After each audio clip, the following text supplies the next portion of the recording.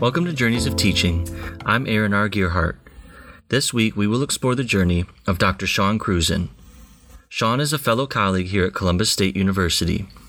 He serves as the executive director of the Coca-Cola Space Science Center and is a professor in the Department of Earth and Space Sciences. Sean holds a PhD in physics from UNLV. The afternoon I spoke with Sean in February of 2022, he had just finished greeting Georgia U.S. Senator Ossoff, who was visiting the Coca-Cola Space Science Center that day. And he did a press conference where he was announcing some funding for a partnership between us and Muskogee County. Space Science Center. Yeah. So it was good. It was a good event and a really nice event for the robotics program at CSU. They got heavily featured. So that was nice. That's great. Great. You've been the director how long now? 16, 17 years? Yeah. So how long is it? 16. Yeah. So it was in 2004. I took over as interim director. So yeah, I guess it's 17 years, coming up on 17 years since I was made permanent director, 2000. On this episode, we will hear Sean's stories about becoming interested in the sciences and more specifically space science, as well as his journey to pursue physics and space science as a career path. On the following two episodes, we will hear Sean's stories about the importance of providing regional access to space science and robotics experiences, programs of study, and even career paths in West Central Georgia. Also, we will hear Sean discuss the growth and achievements at the Coca-Cola Space Science Center over the past 25 years that make the experiences they offer so increasingly impactful and meaningful to learners of all ages. When I spoke with Sean, I was interested to learn what sparked his interest and eventual graduate-level studies of physics and astronomy. I came to learn that Sean's path was non-traditional, but nonetheless inspiring. What got you so interested in space science and physics and things like that in the first place? Because from what I could tell, just being new to the community and bringing my students over recently, the Space Science Center is going to inspire a lot of learners to pursue the sciences, not just space science, but hopefully space science, but a lot of things. And so I'd love to know kind of what did that for you as a young person? Mm-hmm. Yeah, that's a fun question because I have an interesting answer. Okay. So I like questions that lead me toward an interesting answer. And this is one of those. That's good. The thing I like to tell people about the Space Science Center here is that when school children come in and visit us here at Space Science Center, we know that we don't have them for enough time to teach them all the science that they need to know. They need to know a lot more science than they're going to learn here at Space Science Center. Right. But we have them for a moment in time to capture their imagination. And that's really what I try to lead our team to think about every time we engage with a group of students, is that somewhere out there in that group, there's somebody whose imagination is going to be fired up on this subject for the first time. And the reason that's applicable to this question is because that's what happened to me. Okay. So I can trace back, I grew up in athletics and interests that were not really science. I didn't have science background folks in my family. It wasn't that. It was a trip to the Denver Museum of Natural History at the time, which is now the Denver Museum of Science and Nature. Actually, they changed their name.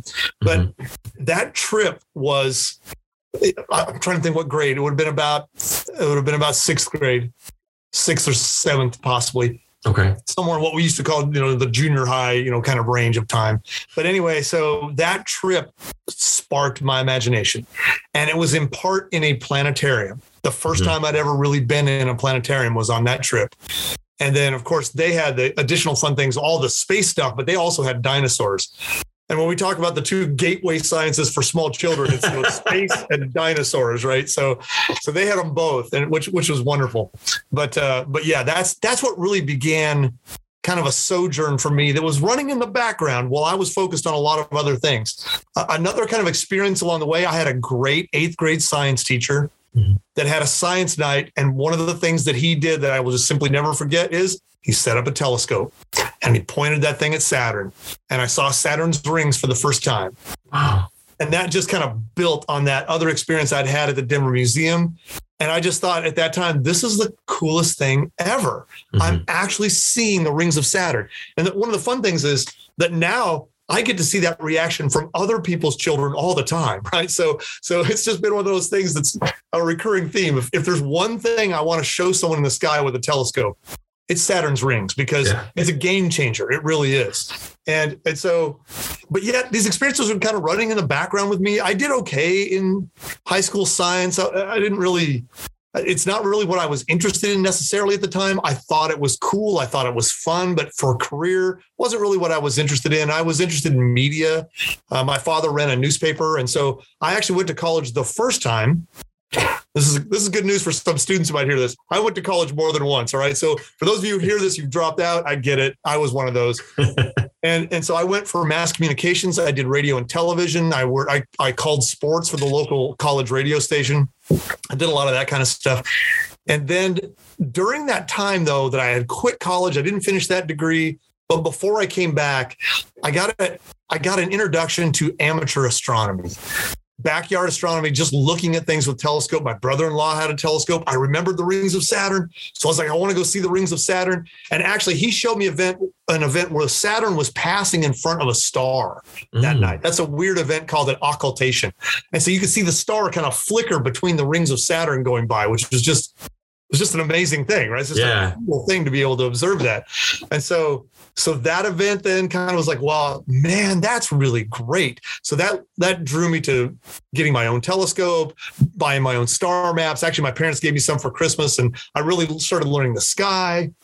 I started attending amateur astronomy events at a local observatory, which was a public observatory, which was designed to get people interested in science. Mm-hmm. And I was volunteering there. So I was like helping show other people the sky. But I got really tired of like the other volunteers just knowing more than I did about the background physics and things. So I said, you know what I'm going to do? I'm going to go back to college. I'm going to take a class. I'm going to take a physics class or an astronomy class. I want to catch up a little bit here, right? Yeah. And then through that, it just kind of, well, one of my professors said, well, why don't you just take this as a degree? You could take this as a degree. I'm like, oh, really? I haven't really thought about that.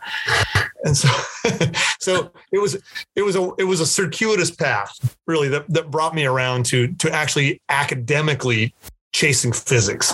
I almost feel like I backed in some ways to this degree program. I had intended to graduate and be a science teacher, but then one of my professors said, you're actually kind of good at this. Have you thought about grad school? Well, no, I hadn't thought about grad school. I was just trying to get through the everyday, these are physics classes. They're hard. They're challenging. And I just wanted to get through those and maybe go teach or something. But he's like, yeah, no, I think you at least ought to put in an application for grad school.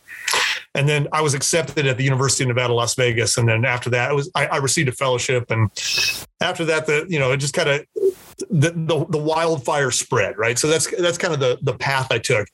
Some people, I think they move through all these steps in a very sort of intentional, well thought out manner.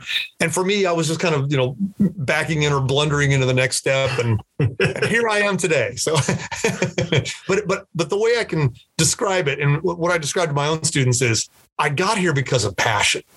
Right.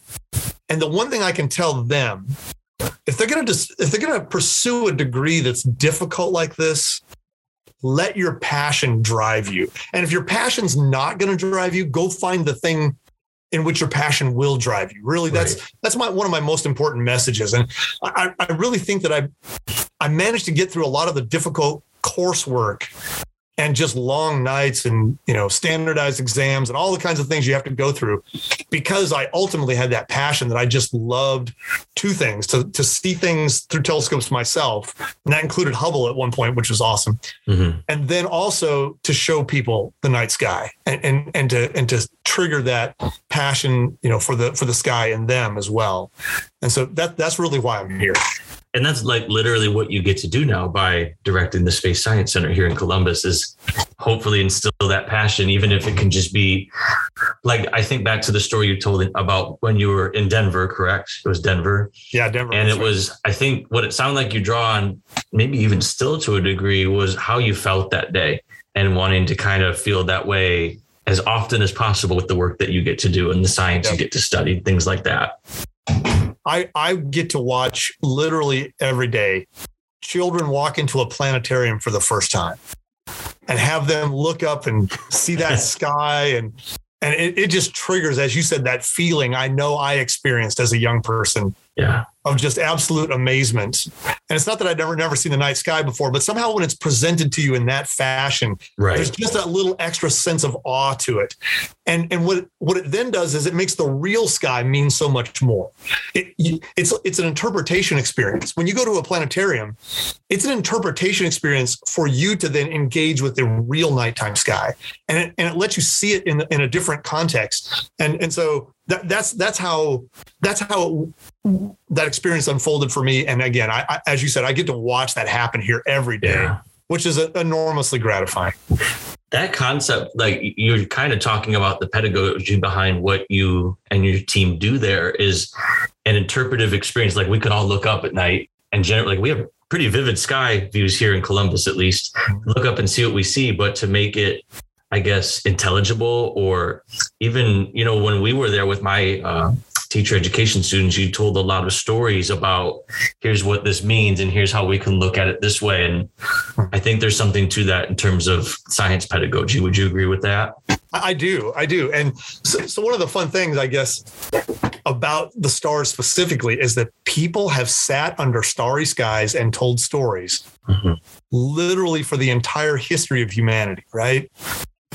And so we, in a sense, are carrying on that legacy or that tradition of human beings being in awe of the nighttime sky and telling our stories. Our stories have changed. Some of them have. Some of them are still the same, honestly. Yeah. But our stories, by and large, have changed. But there's something about that experience. It's visceral. And when a person, engages with the nighttime sky in that context, which I guess I called an interpretation a while ago, they now have something to latch onto more than just the visual beauty, right? Oh, you walk under a starry sky. Oh yeah, that's pretty. But you walk under a starry sky and you see the Milky Way and you understand that it's a spiral arm in your own galaxy. And if you look in a certain direction, you're looking toward the supermassive black hole at the center of our galaxy. Well, now suddenly that sky means something completely different to you, right? Or even if you engage with the mythology, the ancient tales of the various star characters, and you begin to recognize the patterns. Oh, there's Orion. I remember the story of Orion. He was a hunter, right? And so it gives you something like every time I walk outside this time of year, when Orion is visible right after sunset, it's like an old friend. I mean, I've been seeing this guy in the nighttime sky now for decades and decades, and it's like seeing an old friend this time of year. And so it's more than just a random pattern of stars. Yes, they're beautiful. No, this is actually, that's my old friend Orion, and he's there, and his belt points the way to the bull and the dog, and so there's all this engagement that happens, and that's, as you said, takes it up another level when you kind of own that in the storytelling sense. For a person to have those experiences. Or another one that I like is, oh, that's not a star at all. That's a planet, right? So, I see these constellations that I recognize, but there's a star that doesn't belong there. Well, that's a planet. That's Jupiter. That's Saturn. And then you kind of have this ownership. Sure, you want to go out the next night and see how they've moved, how things have changed, how the moon is in a different phase. Then it becomes a lifelong, every night, new experience. And it's not just like content knowledge, which some people might think about, like physics and astronomy. Look, it's just that you happen to know what that thing up there is called at this particular night, but it's about recognizing patterns, developing skills, and really just, I guess, knowledge and awareness of the world around you. Even if it is quite far away, it's still part of our existence, I guess. And I think that's important. And, as people mark seasons with, maybe you have a certain set of plants in your backyard and, they come to bloom at a certain time, or the leaves changing in the fall and things like that. To those of us who know the sky is right in there too, right? Oh, well, this is the time of year that Leo is up and I can see the lion, or, oh, I've been watching Saturn and it's moving through a certain constellation and look how it's progressing. And so you own those things as part of your daily experience, much the same way that other people would engage with other parts of nature or their surroundings. Sean talked about the sparks he experienced for space science over the years that led him to eventually pursuing it as a program of study and career path. He and his colleagues at the Coca-Cola Space Science Center create similar sparks for visitors young, old, and in between every day, including my own 5-year-old daughter who visited the center this past spring and wanted to read about nothing other than the solar system and astronauts for weeks on end afterwards.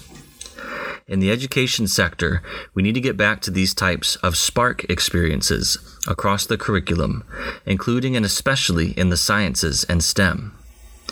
We will continue to explore Sean's narrative on the following 2 episodes on this podcast feed.